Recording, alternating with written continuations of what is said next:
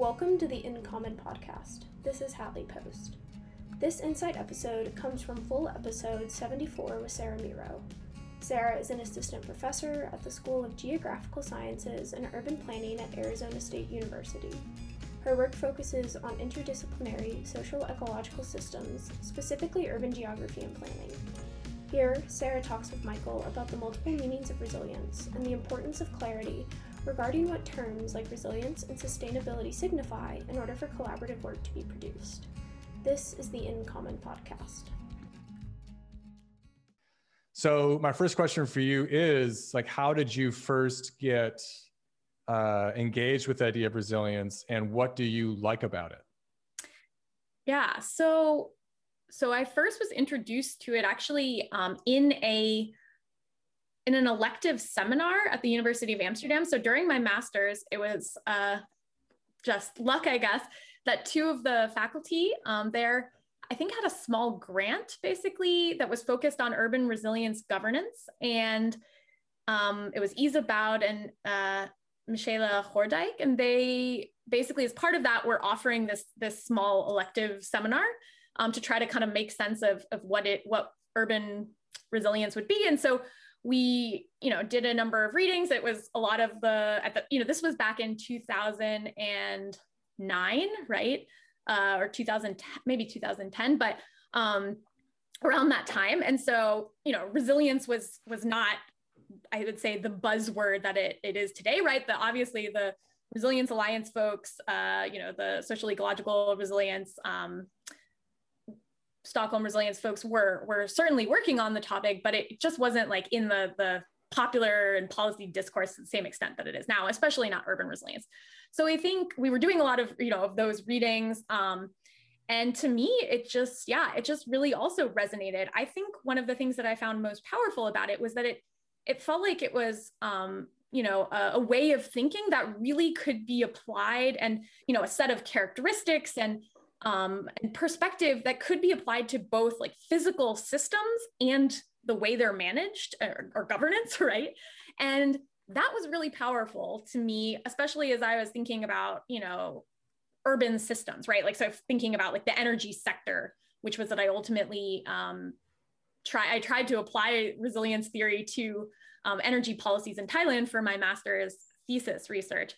And that was what I found really interesting about it, because, some of these same characteristics that you see sort of recommended, right, to enhance resilience of maybe ecosystems or physical infrastructure systems, things like diversity, redundancy, you also can apply those to governance, right? And I think that's just a really interesting aspect of resilience that resonated with me. And just this idea that I think it's accepting that there's always going to be disruptions and change, right? And you have to sort of accepting that and trying to, expect and manage the unexpected. That just seemed to really resonate with me as well, especially as thinking about, the future of cities, right?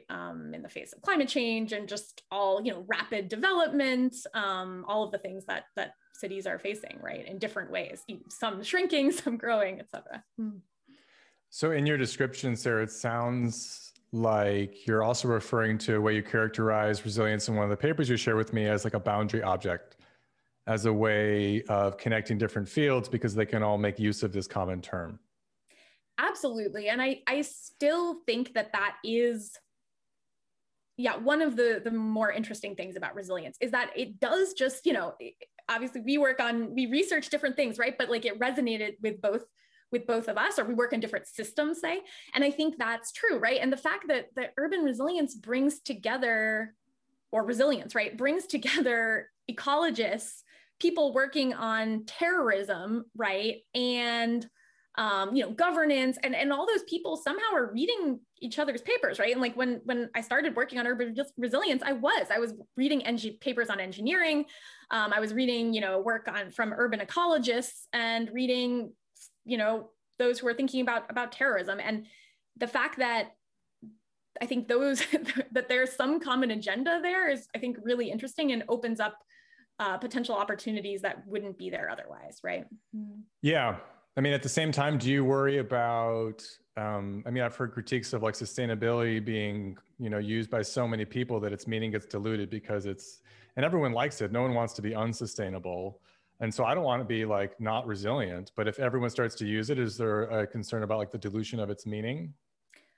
I think absolutely, right? And I think it has, in some ways it's already reached that, right? There are so many different ways of interpreting it that without, I think, further clarification, yes, okay, maybe it brings people together, but yes, you absolutely, if you actually want to then apply it, say, develop a resilience plan for a city or any kind of policy, then you're gonna have to get into more detail. And actually, I was part of an interesting workshop a few years back. It was the Aspen Global Change Institute. It was a resilience workshop, right? And it was really trying to bring very different perspectives on resilience together. And this was actually when I was still a PhD student, but it was a lot of great folks together trying to sort of make sense of it. And actually the first couple of days, it was a multi-day workshop. The first couple of days were incredibly tense and not very productive, right? Like people had really strong feelings about what resilience was and what it wasn't. And I think people were really just all talking past each other. And it was actually only at a point where it was Susie Moser. I don't know if you know of her at all. She's one of the leaders in the climate adaptation world. But she was one of the organizers of the workshop. And I think she really helped to sort of synthesize the different ways that people were thinking about resilience.